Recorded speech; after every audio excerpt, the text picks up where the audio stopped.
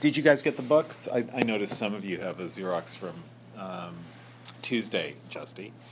I ordered them all. Yeah, I ordered them. They're not here yet. Okay, they are in the bookstore. Well, I think might be there. But I haven't checked my email since yesterday. okay, they're definitely in the bookstore. Yeah. But I know that's really 20th century technology, last millennium, who does such things. Except that, what? I said half.com. You get like 70-cent books. It's great. Yeah, I know. But that means that you did or didn't do the reading for today. I did. I found it. It was the not the anxiety as well. With the Woody Allen poem. No, I found them online. Okay, the Woody Allen poem. The anxiety. No, what are they? The paradox. The paradoxes, yes. Anxiety. Okay, that's good because we will have occasion. I hope to talk about them. I hope you like them. They would have seemed, if you knew the vocabulary a little bit better, 17th century vocabulary a little bit better, the paradoxicality of a couple of the paradoxes would have been more obvious.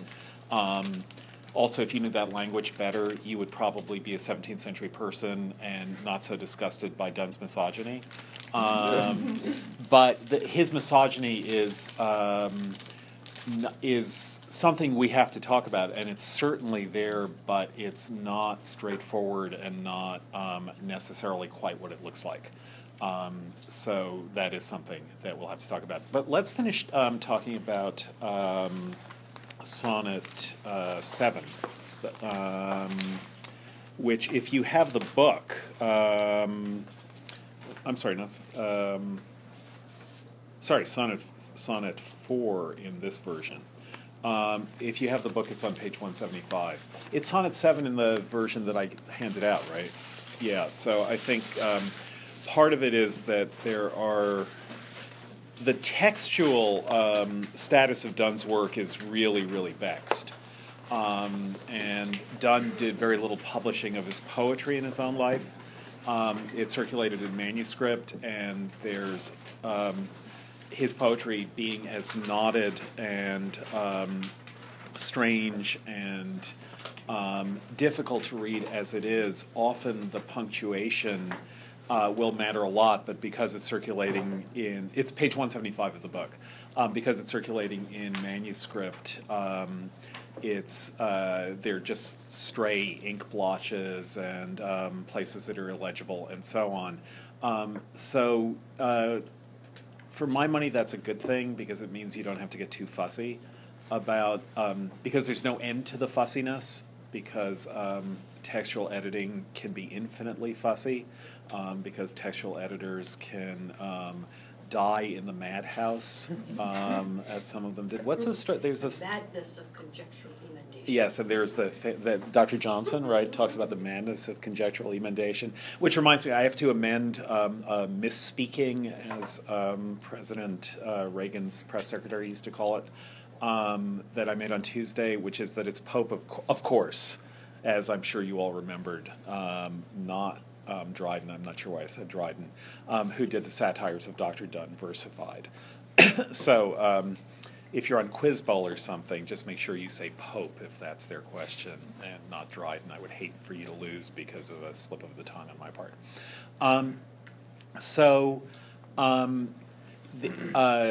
But there's a story about the Oxford Classics editor. There was some editor who did some Greek poet, who then, towards the end of his life, published a poem that he discovered, which turned out to be it was pure madness on his part. He thought he hallucinated on a manuscript a palimpsest, and he thought he was seeing very, very ghostly letters that had been erased of an ancient Greek poem, and he published it, and people were very excited, although it was a very strange poem, and then he died, and they found the manuscript, and he'd entirely hallucinated it. So you don't want to go down that road, I don't think. And what that means then is also what Dr. Johnson said, which is that basically all the minutiae and all the picayune stuff, you hit diminishing returns. And you can get 99% of a poem without worrying about the stuff that the textual editors worry about. And because with Donne there's no end to worry, we can just be happy. So let's go back to what in this edition is Sonnet 4, in the Xerox that I gave you, Sonnet 7. And I'll just read it again. At the round earth's... Hey. Are you taking both classes? Yeah. Wow. At the round earth's imagined corners, blow your trumpets, angels, and arise from death, you numberless infinities of souls, and to your scattered bodies go. All whom the flood did and fire shall o'erthrow, all whom war, dearth, age, agues, tyrannies, despair, law, chance hath slain. And we talked about the hath there. That is that what we're getting is a list of things, but we get a singular verb. And it's as though the singular verb suggests that all those things are basically the same thing. Grammatically, you would say something like, the notebook, the blue one, is on the table. And even though I'm using two nouns, or two noun phrases, the notebook, comma, the blue one, comma, the one with spirals, comma, I use a singular verb because I'm just giving three different names for the same thing. That's called apposition in grammar.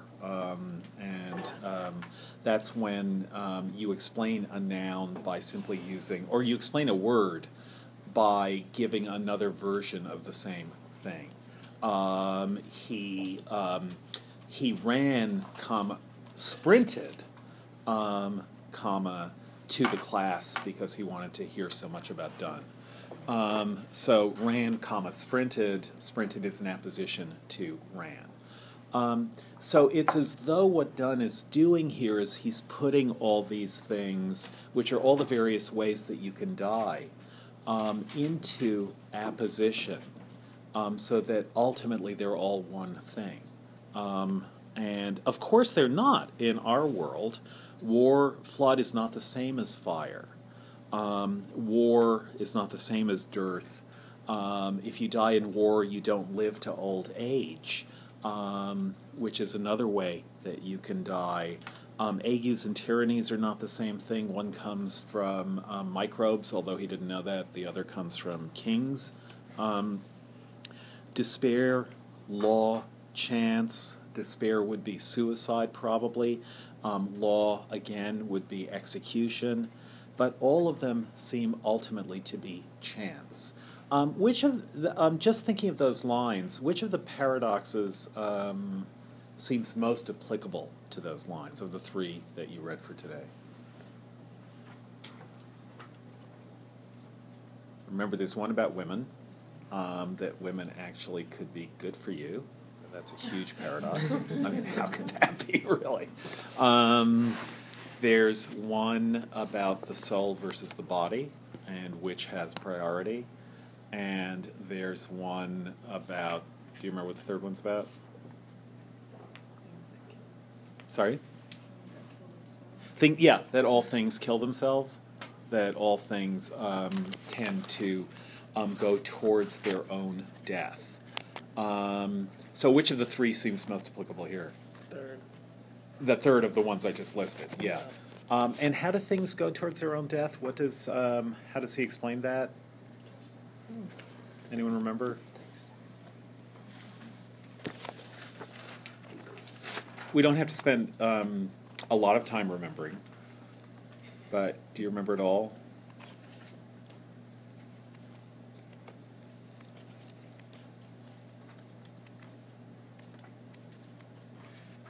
Well, for one thing, by perfecting themselves, all things grow. And by growing, they get to what makes them perfect. This is on page 14 of the Oxford edition. So all things grow, and they grow towards what makes them perfect. The word perfect means finished. Literally, it means, that's what its root meaning is in Latin. Perfectus means done, complete, finished. But if it's finished, then it's no longer growing. It's no longer heading upwards. And once it's perfect, it has no place to go but decay and downwards. So the very thing, the paradox is that all things kill themselves. To effect, yea, to effect their own deaths, all living are importuned. So all living beings are somehow drawn to, demanded, it is demanded of them that they affect, indeed effect their own deaths, that they love, if you look at those words, it's to affect with an A, yea, to effect. That is what he's doing. There is again a kind of apposition. Affect in the 17th century means to love. It survives in our idea of affection. That is, we wouldn't say, oh, I affect you so strongly that I hope that you will come to Hawaii with me next week, because the person wouldn't, unless they really loved 17th century diction. But you would say, as Steve Macaulay says in the title of a book of his, you're the object of my affection. That is, you're the person that I love. So to affect, to love, yea, to effect, to bring it about. I hope you've all been corrected on the difference between effect and effect in your writing, and that you no longer make that mistake. Good. To bring it about, all living things are importuned, not only to love their own death, but to cause it to happen, not by nature only, which perfects them, so affect, effect, perfect, but by art and education, which perfects her, perfects nature. So in every way, we're trying to perfect ourselves. All living beings are trying to perfect themselves. But once they do that, then there's no reason to continue. And in a sense, what he's saying is, and here I'm just going to interpret for you a little bit, instead of spending a lot of time on this, but what he's saying is that to be alive is to change. That what life is change. That there's no such thing as a static mode of being, which is actually life. Life means moving on. If life is change, then when you achieve the most perfect thing that you can make of yourself, when you change to perfection, when you are completed as a person, then either you'll stop and die, or you'll continue to change, which means that you will change towards the worse. You'll be at the top of the wheel, and now you will go downwards towards death. So the very fact that life is motion, that life is change, that life is mutability, as Spencer says, means that all things kill themselves, because in achieving perfection, they also achieve what's beyond affection. And then to give the example that he gives, this is halfway down page 15, or halfway down the paragraph on page 15. How shall man be free from this, since the first man taught us this, except we cannot kill ourselves because he killed us all? So Adam and Eve put us in this situation where we're always heading towards our own deaths. But he goes on, yet, lest something should repair this common ruin. So even if, here he means even if Christ should come and help us, nevertheless, look what we're like. We kill daily our body with surfeits and our minds with anguishes. So even if we could find a way through religious faith, religious belief, religious salvation to stay alive, we don't. We kill daily our body with surfeits. We eat too much, we drink too much, we smoke too much, although he didn't. We kill daily our body with surfeits and our minds with anguishes. We worry too much. We harass ourselves with anxiety. Of our powers, remembering kills our memory. So we have powers, like the power of remembering. But the more you remember, the less you want to remember. The more there is that you want to forget. And also the less memory you have left to remember other things. You fill up your memory. Of our powers, remembering kills our memory. Of affections, lusting our lust. So you experience lust, and the result is that you stop experiencing it. That all desires are self-limiting. You become jaded. Of virtues, giving kills liberality. If being generous is a virtue, you give away what you have, and then you can no longer be generous. And if these things kill themselves, they do it in their best and supreme perfection. For after perfection immediately follows excess, which changes the natures and the names and makes them not the same thing. So that idea that all things kill themselves, in a sense, that's what you're getting in the list here in Sonnet, in At the Round Earth's Imagined Corners, that all will die, and it's all ultimately the same thing, even if it's through different pathways. So all of those, all whom chance hath slain, and you, whose eyes shall behold God and never taste death's woe.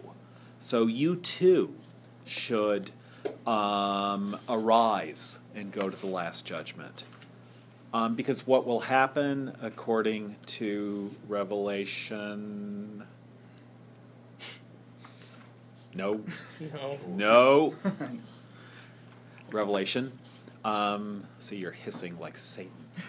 What will happen according to Revelation is when the apocalypse comes, some people will be alive, and they won't have to die. They can go straight to the last judgment without having died. So you, who will never see, who shall behold God, you whose eyes shall behold God and never taste death's woe, those who are around for the last judgment, including some of his readers, he's presuming, all of you should arise and go to the last judgment. So that's the octet. And then we get the turn to the sestet with the word but. But let them sleep, Lord, and me mourn a space. So what's changed between the octet and the sestet? First he beckoned them, and then now he's telling the Lord to let them rest. Yeah, and he's also changing his addressee, right? There's you, Yeah. whose eyes shall behold God and never taste death's woe, but now who's he addressing, Justy? God. God, yeah. He's turning away from them. He called them you numberless infinities of souls. He talked to the angels, blow your trumpets, angels, then turns to the numberless infinities of souls, and then those who will never taste death's woe. But now all those yous become a them. But let them sleep, Lord, and me mourn a space. So why does he change his mind?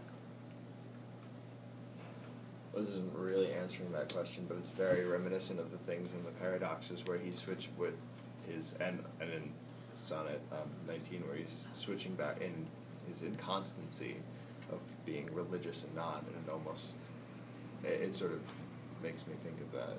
Mm-hmm. Yeah, so it's certainly the same sort of thing he's saying about inconstancy, and that's the one constant is inconstancy. Yeah, Taylor. Is he also, so in the next lines he says, like, for above all these my sins abound, so is he kind of asking, like, let these people die because then I have more time to repent? Like, because he says, 'tis late to ask them, I don't know, like, give himself more time.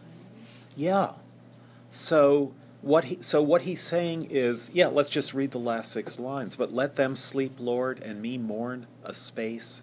For if above all these my sins abound, 'tis late to ask abundance of thy grace when we are there. Here on this lowly ground, teach me how to repent, for that's as good as if thou'd sealed my pardon with thy blood. First he's saying, let the apocalypse occur. Let it be now. Let it be as soon as possible. And then he changes his mind. No, let them sleep. Don't wake them up. Don't arise from death, you numberless infinities of bodies, of souls into your scattered bodies. Go. Don't do it. Let them sleep, Lord, and me mourn a space. Mourn for what? Mourn for his sins? Yeah, so first and most obviously mourn for his sins. Mourn for the fact that in some sense he is sinful. What generally goes with mourning, though, when we talk about mourning? What? Death. So there's some idea, let them sleep and me mourn a space, just taking that single line. Who would the mourning be for? All the dead. For all the dead. It says he doesn't want to rise anymore. Yeah, that is, instead of bringing them back to life right away, let me mourn for a while. Now, why would he prefer mourning to having them come back to life? I mean, in the context of this sonnet, this is a little bit of a paradox, but not an amazing paradox. But in the context of the sonnet, yeah. Because I think if he's mourning them, that means they're still alive, they're still dead, so it's not time for the apocalypse, he still has time to repent. Okay, so if he's mourning them, he still has time to repent, and so the space that he's mourning is also the space that gives him that time to repent. Why would he want mourning, though? Why couldn't it be? I mean, obviously it would be just totally different, but it's worth noticing why it would be totally different if the line were, but let them sleep and me sleep a space as well. That is, why can't we all be asleep, them in death and me in my comfortable bed? Why would that be wrong? Why is mourn the right word for what he will do while they're sleeping? Well, he's saying it'll be too late when we are there, assuming the afterlife, to ask abundance of thy grace. So I think the action of mourning, I don't know if I'm reaching here, comes from, in tying into repenting, has to do with appreciating the dead and appreciating life, and saying if it's already the end times, if it's already the apocalypse, it's too late, not just to repent, but to appreciate the consequences of repentance for life. Mm-hmm. Yeah, I think it might be something like, if you think about what mourning is, I think the way he's using the word is not only, oh, I miss that person so much, which is part of mourning, but it's also, oh, how can I live in a world in which people die?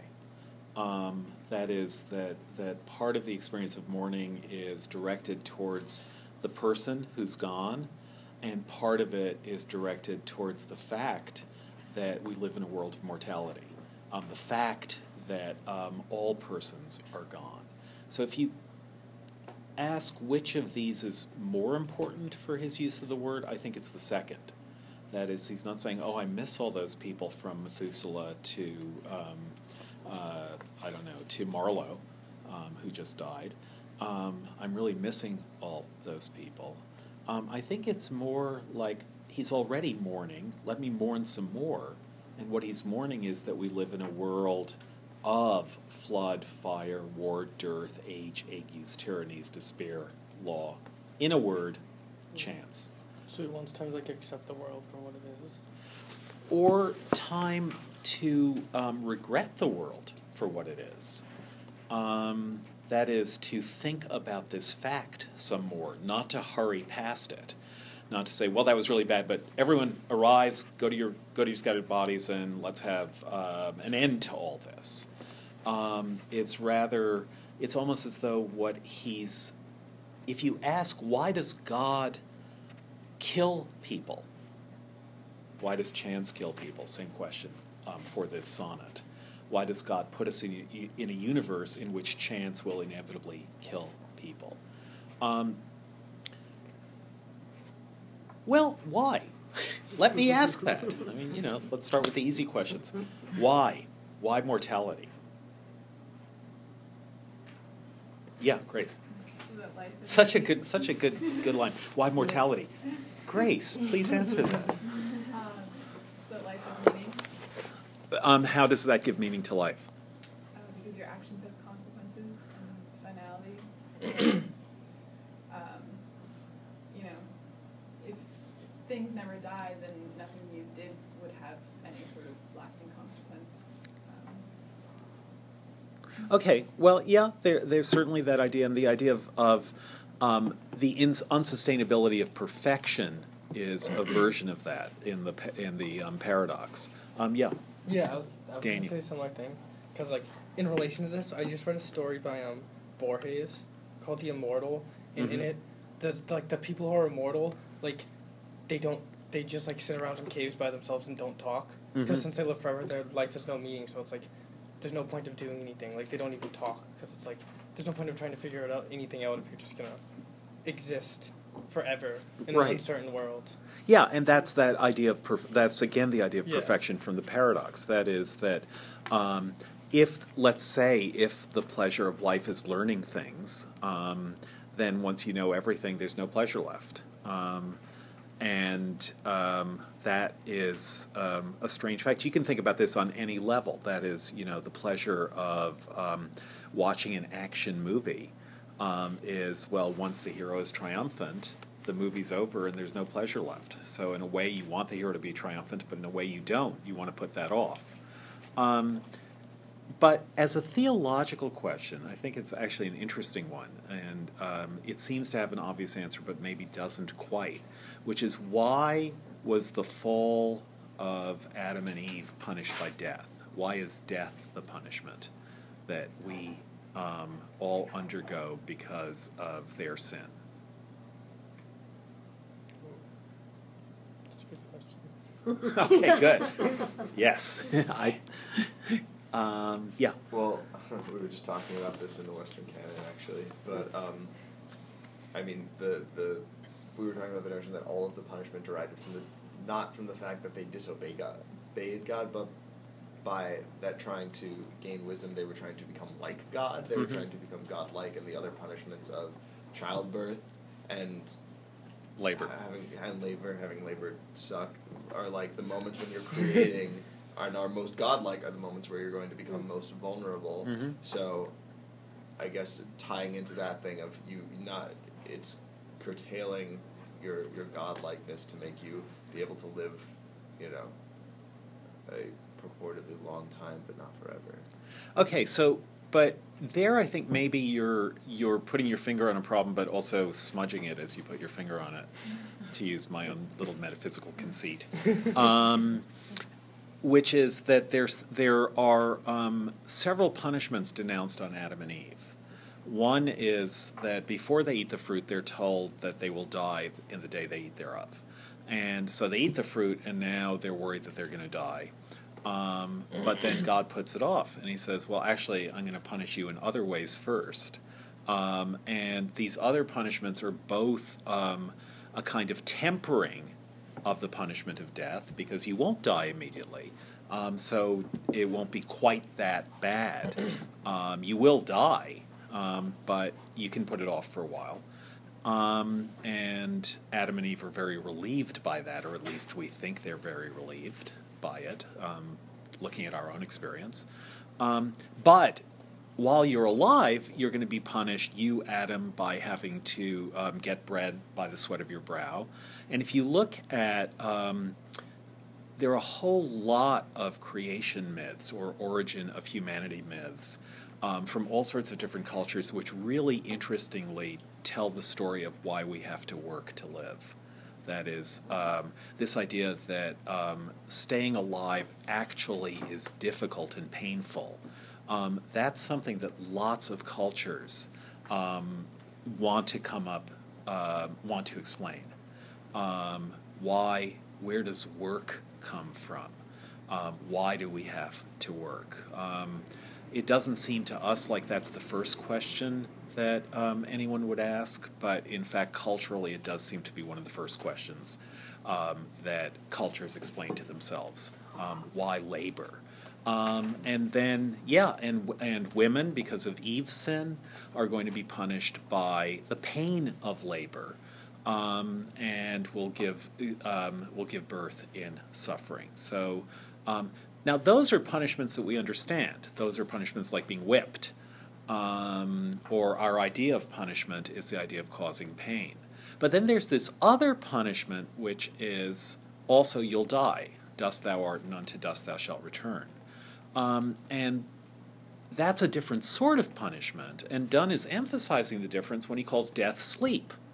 That is, that death is not here what it will be in Christian theology, a place of unending pain if you go to hell. But rather, these people whom he's mourning for are asleep. They're not suffering. Perhaps they will suffer at some point, but at this point they're not suffering. So why is that a consequence of sin? Why labor? Why pain? Why bruising of your heel, which is the other punishment, that the snake will bruise your heel? Why that's a punishment for sin? That's like other punishments. That's like being whipped or spanked or whatever, or being sent to your room without your supper. And then coming back and finding it's still warm. But why death?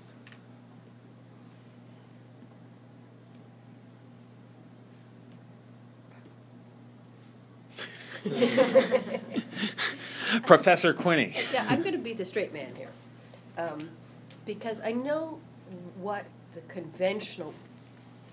I think I know what a conventional explanation would be, and so you must have a more interesting one. So I'm going to be the straight man and say what the conventional explanation might be. I mean, I understand how later theology makes sense of the punishment of death, and it is because of the idea that Adam's sin caused the nature of man to be permanently perverse. In other words, that we fall.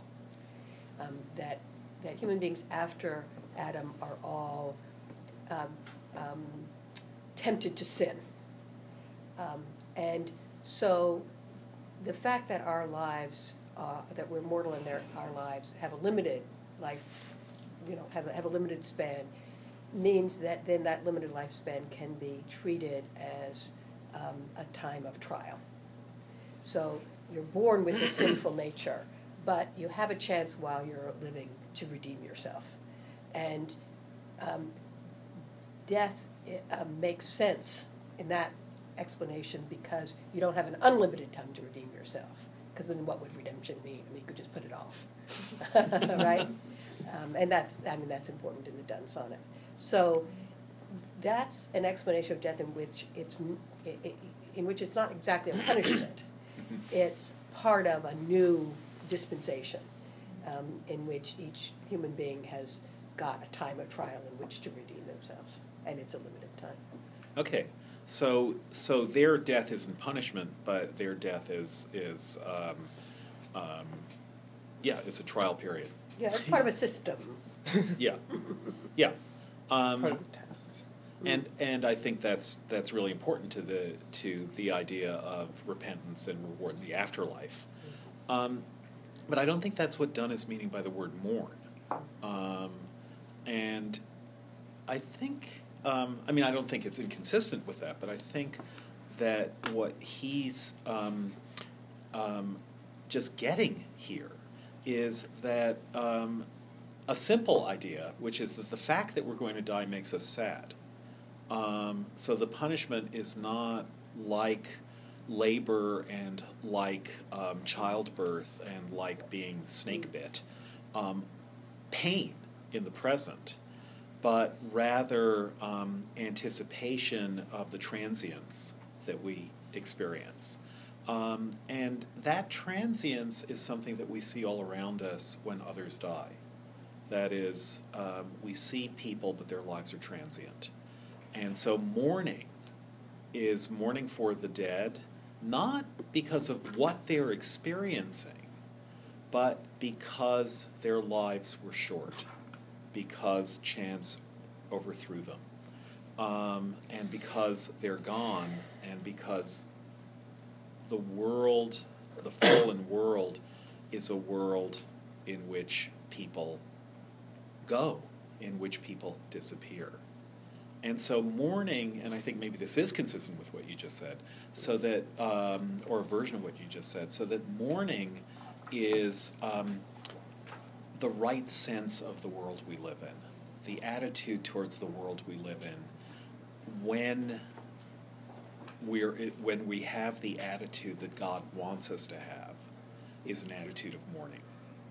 So mourning is what you should feel as a sinful human being. What you should feel is the experience of mourning.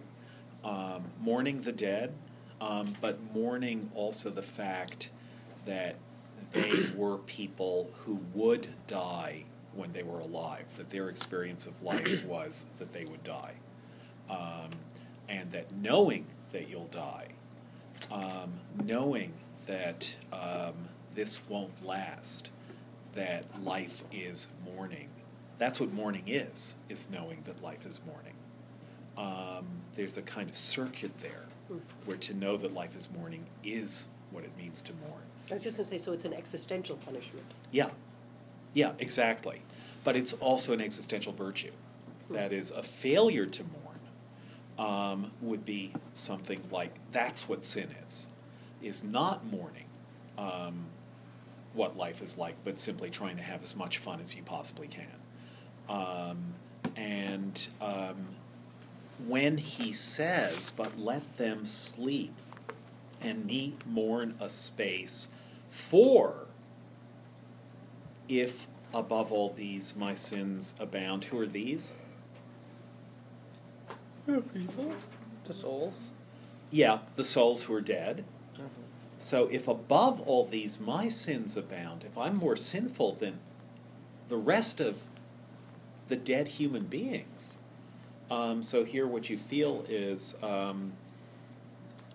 his own sense of his sinfulness, which is, we talked very briefly on Tuesday about contrition versus remorse, remember? So his own sense of remorse, I'm worse than anyone.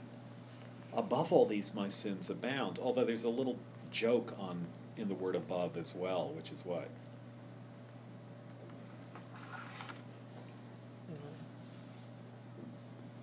They're underground? Yes. I thought that was too simple. It's like, I know, it does seem too simple, but it's Yeah. there. They're not sinning anymore, they're asleep.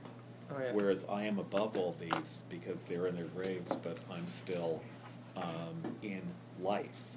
So obviously it means mostly but in a sense those are the same thing.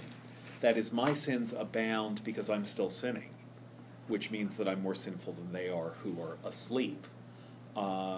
And so I am more sinful above all these, my sins abound. But also my sins are above their sins because I am above them. So, for if above all these my sins abound, 'tis late to ask abundance of thy grace when we are there, when we are where? Yeah. So then it would be a little bit late for me to say, yeah, I didn't mean it. Let me take my life back. I actually didn't mean that. So the point is to do it now when you don't have to do it, because if you wait till you have to do it, it'll be too late. What do you think of the present tense there, 'tis late? What would it be grammatically? It's going to be too late. Yeah. For if above all these my sins abound, 'twill be too late to ask abundance of thy grace. Doesn't work metrically. But he could make it work metrically if he wanted to. Plus meter was like one of the last things that Donne worked on. I mean, his meter is great, but he also will make his poems as clotted and as impacted as he needs them to be to say what he wants to say. But what's the effect there? Maybe I might be reaching too, but he might be saying like judgment is always happening. Okay, like the last judgment is like kind of eternally the present, because the whole life is judgment. Yeah, so it's late right now. Yeah. Yeah. And notice it's when we are there, not when we will be there. So our first paraphrase of this would be something like, it would be late to ask abundance of thy grace when we get there. When we'll be there, it'll be too late. Our second paraphrase might be, it'll be too late to ask abundance of thy grace when we're there, because that's how we use a present tense, like, when we're there, you can have some ice cream. And even though we're using the present tense, we're talking about the future. That's actually a fact about the English language. Those of you who know other languages, English technically doesn't have a future tense. You know how you're sometimes told Hebrew only has two tenses, or Greek doesn't have a certain kind of past tense. If you think that's weird, you should know that French does have a future tense, but English doesn't. English uses a present tense form for the future. So if you say, I will come to every class this semester, that's actually a present tense assertion, namely, I will. Will is a present tense verb there.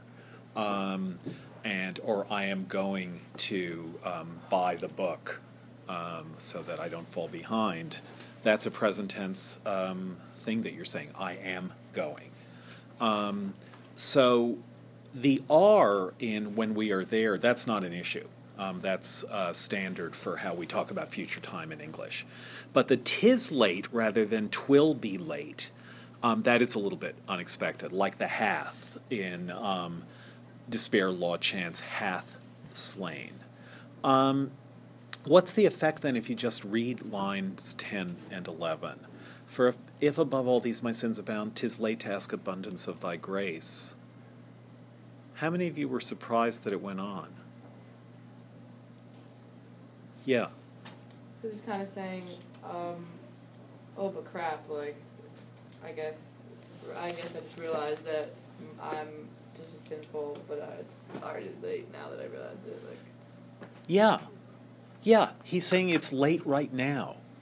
And then he's also saying, I think there's a surprise. It's almost, there's the comma after grace, which really makes you pause there. The comma there, since now we will get a little bit into minutiae of punctuation, it's really only in the 20th century that punctuation marks were used only cognitively, that is only for purposes of meaning, rather than to indicate pauses. If you read, even if you read Jane Austen, you'll see she'll put in a comma wherever she just wants a pause in flow, even if it's not a pause in meaning. And the earlier you get in English literature, the more punctuation marks will be used rhetorically rather than simply syntactically or semantically. Yeah. I'm just saying, I was in first grade, I would write just like Jane Austen. I would put commas wherever I wanted, that break and flow, and I was totally shut down. I was told it was wrong. You should follow all the rules. Yeah. And now what you would say is leave, period, me, period, alone with your grammatical rules. But that period construction that you get in scripts and on the internet, that's actually going back to rhetorical use of punctuation marks. And Donne is very much doing that. That is to say, there's no, it's simply wrong from a purely grammatical point of view to have a comma after grace when what he wants to say is, 'tis late to ask abundance of thy grace when we are there. If you were to take this as entirely syntactic, the when would have to be interpreted as since. That is, it's a little bit late to be asking for an extension when the paper was due yesterday. Doesn't mean that you were asking for an extension yesterday when the paper was due. It means here you are today asking for an extension, but the paper was due yesterday, so it's a little bit late. So you can see that if you put a comma before a when, that tends in modern English to turn the when into a since, right? Is that clear to everyone? So he sort of wants a little bit of that to happen. That is, yeah, we are there. That would be the real present tense of the are. 'Tis late to ask abundance of thy grace. When we are there, it is late. We're there already.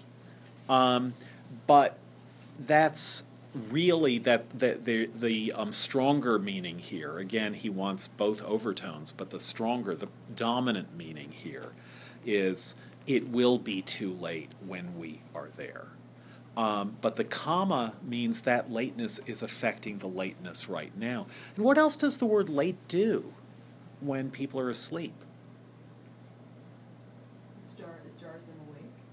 I don't. So it's already 1:20 and you're coming into class now. Well, I slept a little bit too late.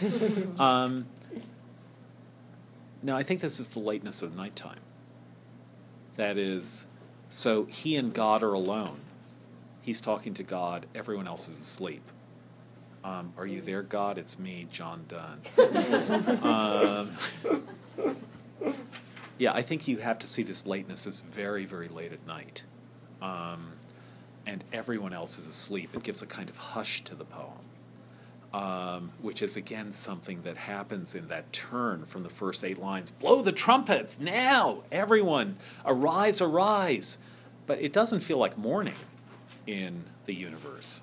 It feels like, it's horror and terror and people being awakened like a thief, by a thief in the night, like a thief in the night, in the middle of the night, in order to confront their fates.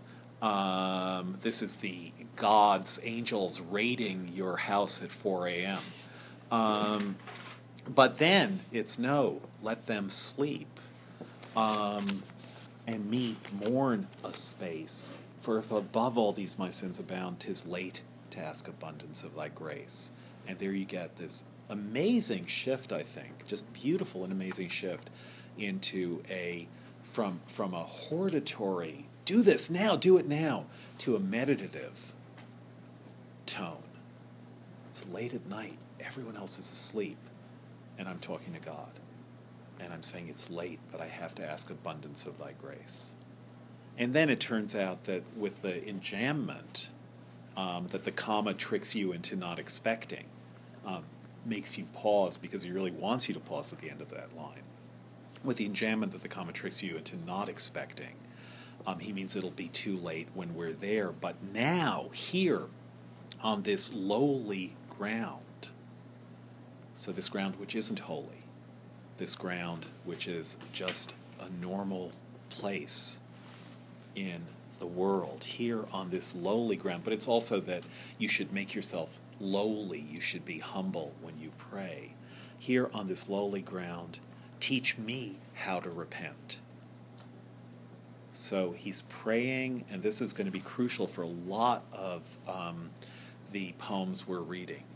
He is praying for God to teach him to pray, you could say. Repentance takes the form of a prayer to be able to repent, a prayer to know how to repent. So the beginning of repentance is praying to God that he will teach you how to repent. And you'll see that over and over again, that a desire or a petition to God, you'll see it over and over again in the metaphysical poets in particular, that the petition to God to help you is the beginning of the help that he's giving you. That the very fact that you're doing that comes from God. And if you want that to be the case, if you want God to help you want God, that wanting God to help you want God comes from God. But you still have to want it. Somehow your will has to still want the very thing that whose wanting is coming from God. complicated or dense or paradoxical, but you'll see this play out a lot, and I think it'll come clearer.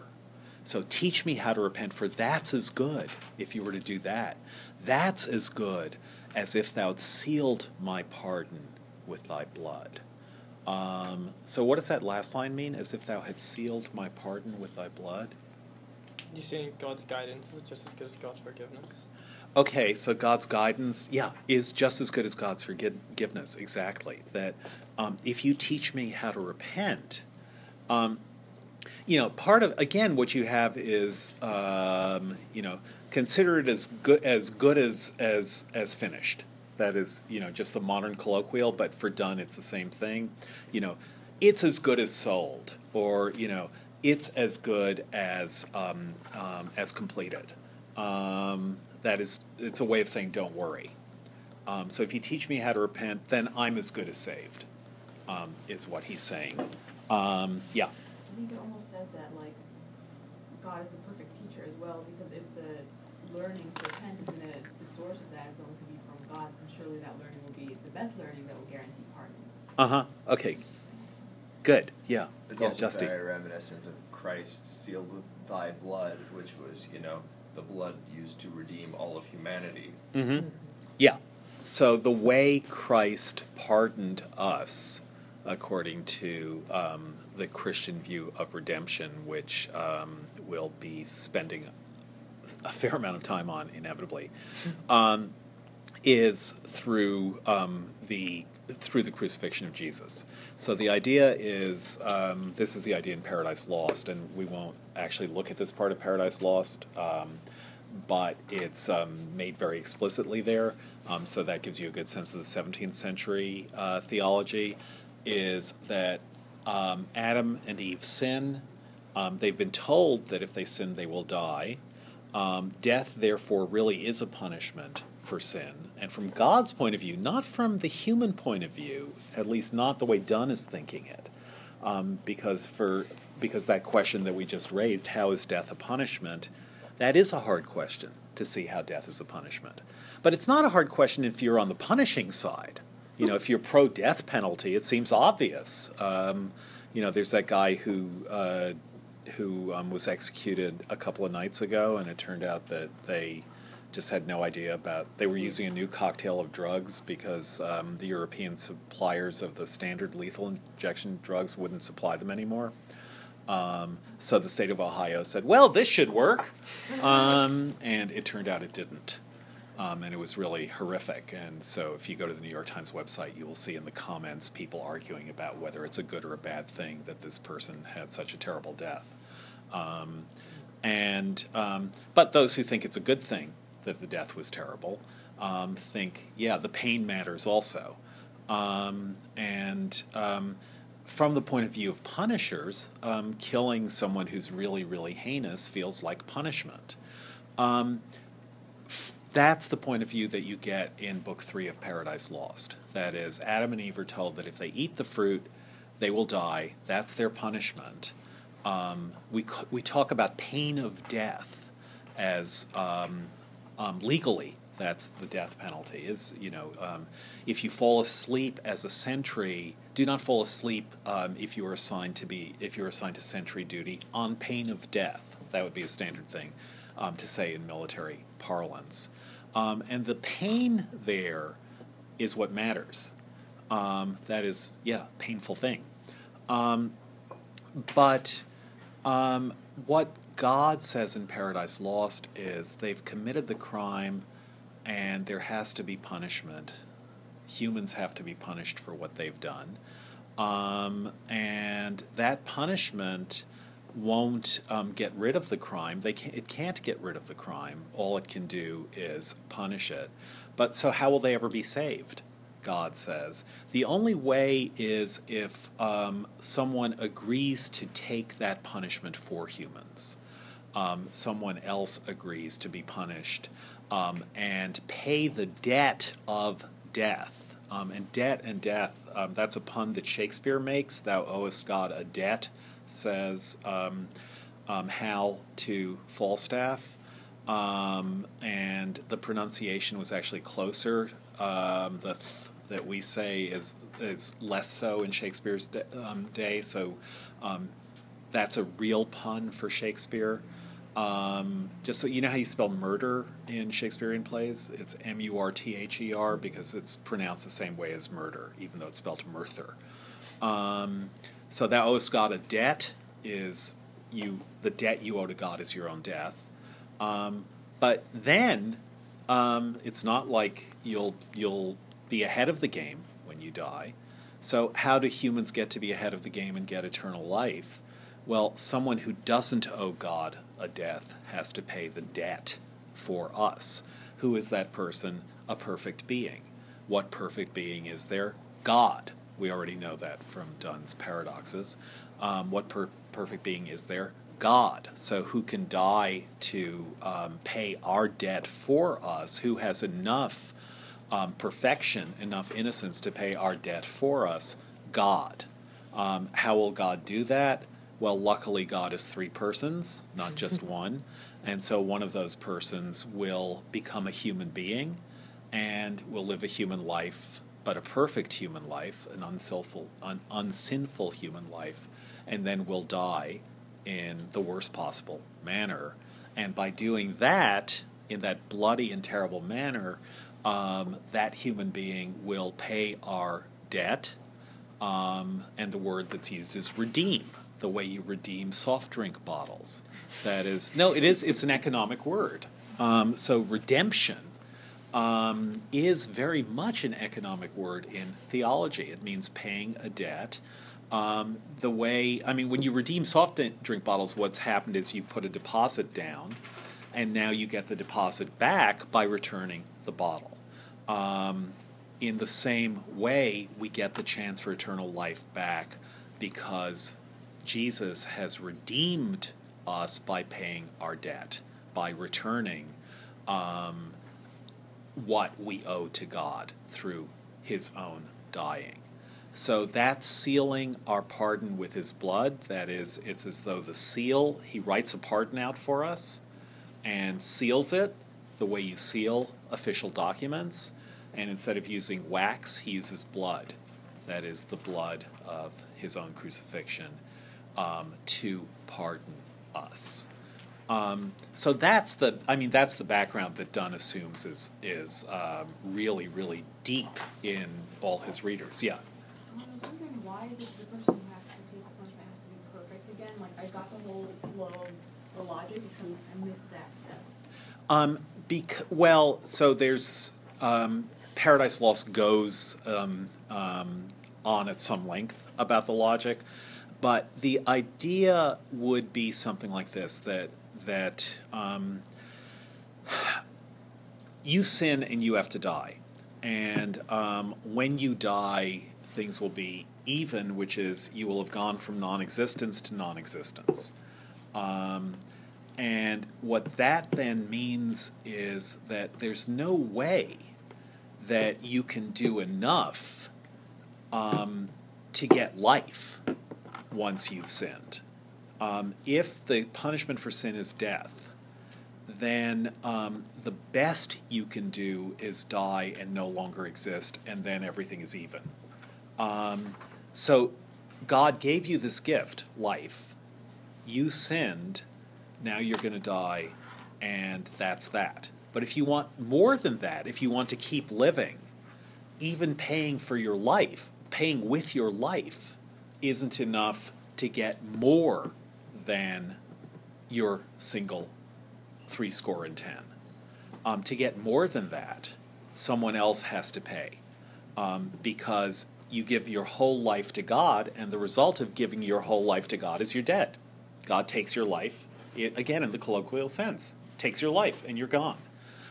So how do you get beyond that once you've sinned? Someone else has to pay. Who pays? Someone who hasn't sinned, therefore doesn't have to give up their life, but does. Who is that? Well, the only non-sinful being, created being in the universe, and this isn't quite the way Donne puts it, but it is the way Milton puts it. There's a theological argument about whether the Son of God is a created being or not, but the only non-sinful created being in the universe is Jesus. So he's the one who pays for you with his life. And now God owes humanity, because Jesus is a human, God owes humanity something beyond just canceling all debts. Now God is the one who has to give us more, because Jesus did this for us. And what he gives us more of is eternal life. Yeah. Okay. I don't know how into theology you want to get, but I thought of this, so I'm going to ask it anyways.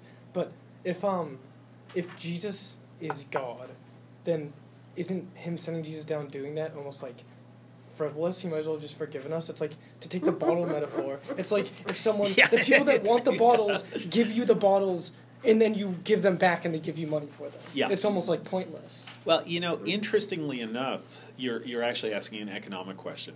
It is it's a very interesting theological question, but it's also, it turns out that economically,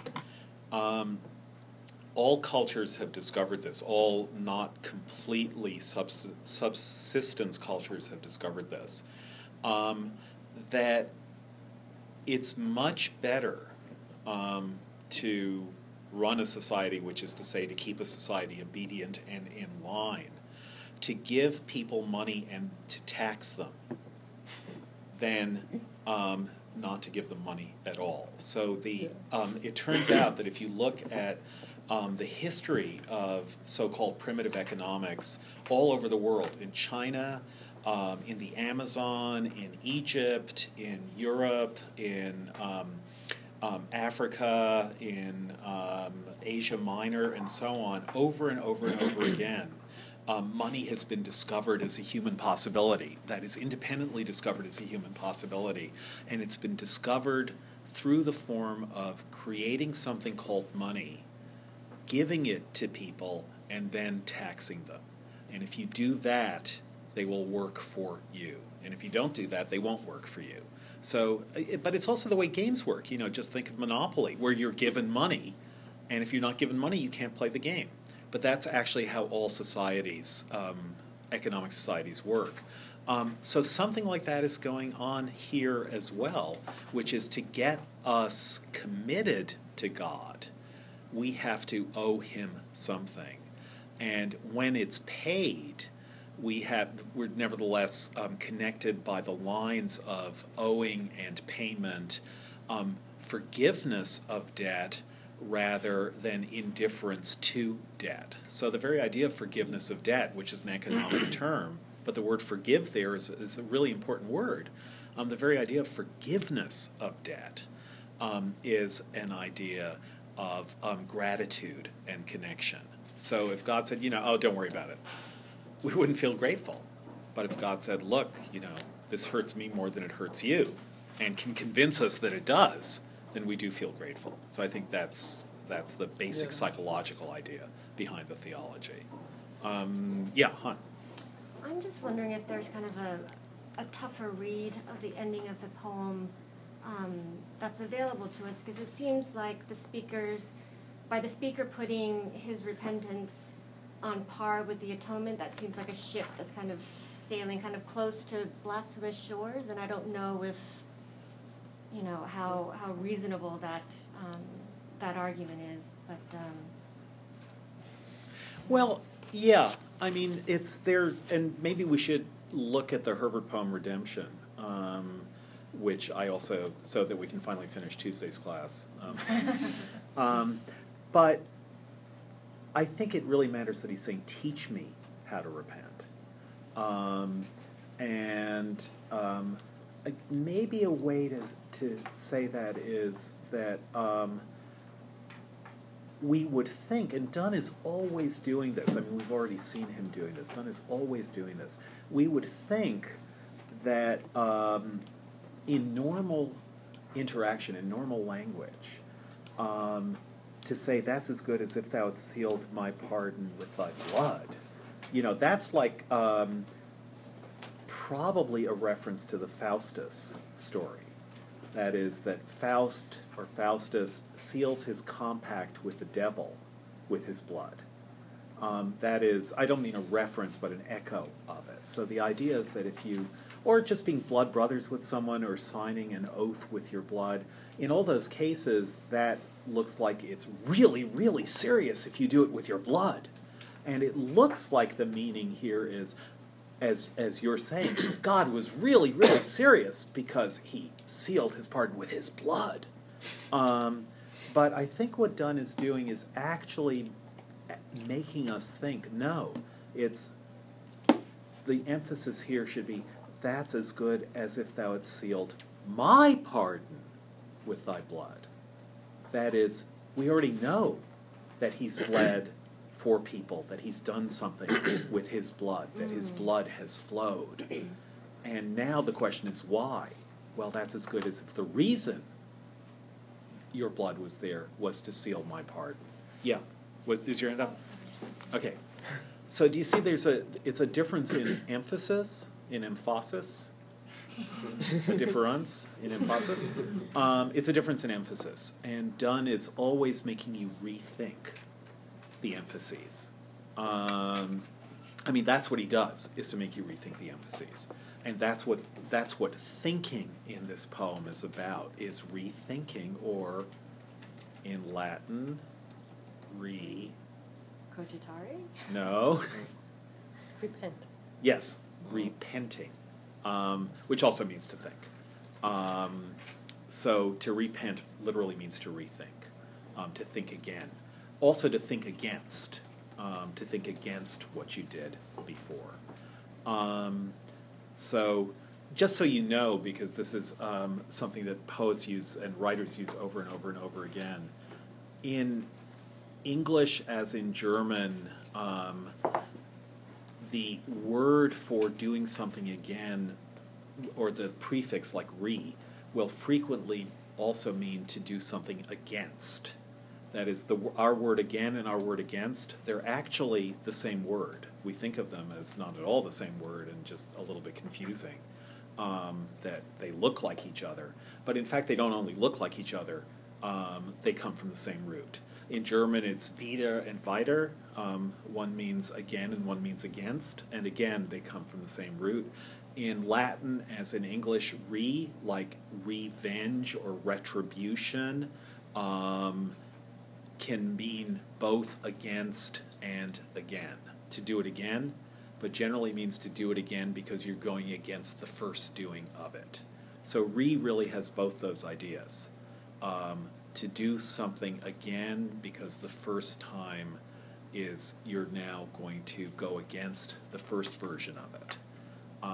And that's an important part of the deep sense of what happens in words with re in them, like retribution, as I say, or like revenge. When you take revenge on something, you're not avenging yourself on them again. It is you are doing to them what they did to you. So the re there is you do the same thing, but against them. So repent is the same thing. It's you're thinking again, but also against your previous thought. It's not only that I wish I did. I'm now going to think about how I wish I didn't do it. You're also thinking about how I am thinking differently from the thoughts that I had when I did do it. So teach me how to repent, how to think again. For that's as good as if thou hadst sealed my pardon. That is, if you rethink the line, it's now, that's as good as if thou hadst sealed my pardon with thy blood. So if I mourn, if in mourning I repent, and does he repent in this sonnet? No. I think so. Where? That would be a way of saying yes, For if no. all of my sins, when he calls himself the biggest sinner. Yeah, okay, so that's repentance, and he knows that of himself. If above all these my sins abound, I feel like I'm worse than any of these people. But also, repenting means changing the direction of your thought. So when does he do that? But, Right away, yeah. yeah. So, in a sense, the sonnet is a sonnet of repentance because it realizes that it needs to repent, that he needs to repent. So the first 8 lines, he's calling for the last judgment. He really wants this to happen. And then the last 6, no, wait. Let me rethink that. But let them sleep. And that's rethinking and thinking against his first impulse. And that's the beginning of the repentance, which is the repentance that you're talking about, the repentance of, look at all the sins I've committed. Now notice that the reason, this is the last thing I want to say about the sonnet, then maybe we can spend 5 minutes on redemption. Redemption, buying back and buying against. The reason he wants the last judgment to come is because this life is so terrible. It's a life in which there's flood and fire and war and dearth and age and agues and tyrannies and despair and law and chance. That is, look at this life. It's awful. And then the repentance is, no, it is awful, but let me stay here a while longer to repent, even though this life is awful. So that's embracing the temporary life that you're given as an opportunity to repent. So that's, again, a way of bringing those things together. Yeah. I'm reminded of Groundhog Day. Yes. But it's Yeah. like the idea that temporality, occasions an ethical response. Like, that Nice. awareness. Yeah. That's probably as much I should say about. About Groundhog Day. No, it's true. Or Eternal Sunshine of the Spotless Mind, to bring everything together. Yeah, no, that's absolutely true. And, of course, the groundhog comes from underground. I think we've got it. Oh, my God. Wow, finally something really cool. Donne? Well, I don't know, but whoa. Punxsutawney Phil coming from underground into the light and saying, above all these, my shadow abounds. All right, let's look at redemption. So Herbert very much, as I mentioned on Tuesday, admired Donne, wrote in the school that Donne pretty much invented. Herbert, some people, and I'm not sure I am such a person, but I might be. Some people think Herbert is the greater poet, and that's saying a lot. So I'm not sure that's true, but I think Herbert certainly is up there with Donne. His voice is much more humble on the whole than Donne's. He tends to write in a very, very humble voice, occasionally not, but then when he's not humble, he gets humiliated in his poems. There's a great poem, The Collar, which begins, I cried and struck the board, no more, I will abroad. But at the end, he realizes, no, he won't. So, Redemption, does someone want to read it? Go ahead. You can be our designated reader when no one else raises their hands. But remember, it'll help you great. Yeah, Justy. Redemption.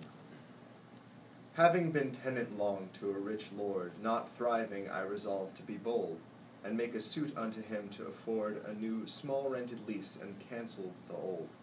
In heaven at his manor I him sought.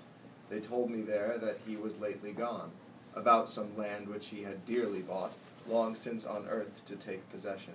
Possession. It's the same thing as last time. There's no E to clue me in here, though. It's just the way they spell it. I straight returned, and knowing his great birth, sought him accordingly in great resorts, in cities, theatres, gardens, parks, and courts. At length I heard a ragged noise and mirth. Of thieves and murderers there I him espied, who straight, your suit is granted, said, and died. Thank you. Notice it's a Shakespearean sonnet? Good. Yeah, so it's a sonnet, but in this case, and unusually for sonnets in English, a Shakespearean sonnet, 3 quatrains and a couplet. So who's the rich lord? God. Okay, good. Nice. And how did he dearly buy this land on earth? So metaphorically, if you say that someone is paid dearly for their misjudgment, what do you generally mean? They're suffering for it. Yeah, that they suffered. That is, it's a standard metaphor for suffering. You know, you paid really dearly for it. So what is dearly bought here? What does that refer to? You suffered for it. Yeah, and what's suffering? Christ's death. Yeah, so this is the crucifixion. So dearly bought there means the crucifixion. So just, we only have 3 minutes, but so having been tenant long to a rich lord. So he's rich. Well, he owns the universe. He's God. Not thriving. Who's not thriving? Speaker. The speaker, yeah, you can say Herbert. It's generally, I'm not against using the poet's name unless it's clear that you shouldn't. So this is Herbert, but not the actual George Herbert, but Herbert who's thinking of himself as the speaker of this poem. So having been tenant long to a rich lord, but I wasn't thriving, I resolved to be bold. I thought I'd go see him about this and make a suit unto him to afford a new small rented lease and cancel the old. So I wanted him to change the terms of the lease. Lease on what? Life. Yes, good. A new lease on life. And cancel the old. So what would the old be here? Mortality, but also more specifically, new versus old means what in Christian theology? The new what? Testament? Yes. Yeah, or the new covenant. Oh. Yeah, so the idea of the New Testament is that the Mosaic law was too hard.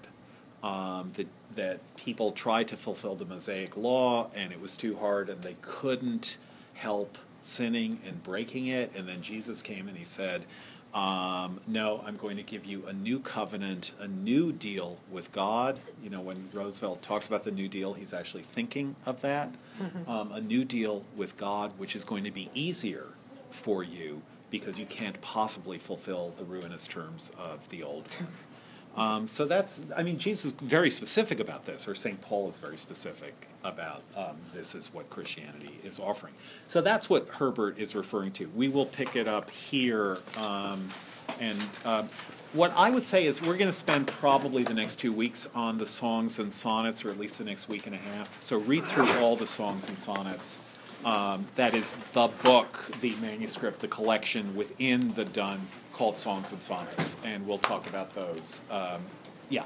I was wondering for the books, the ones that you want us to get first, like right away from the bookstore, is this book? Is this book, yes. And then the other ones we can like order online and come over here. Right, yes. Okay, have a good weekend. Whether your Sabbath is Saturday, as in the old lease, or Sunday, as in the new, it's still the weekend. That's the New Deal version. What about all the pagans? Yeah.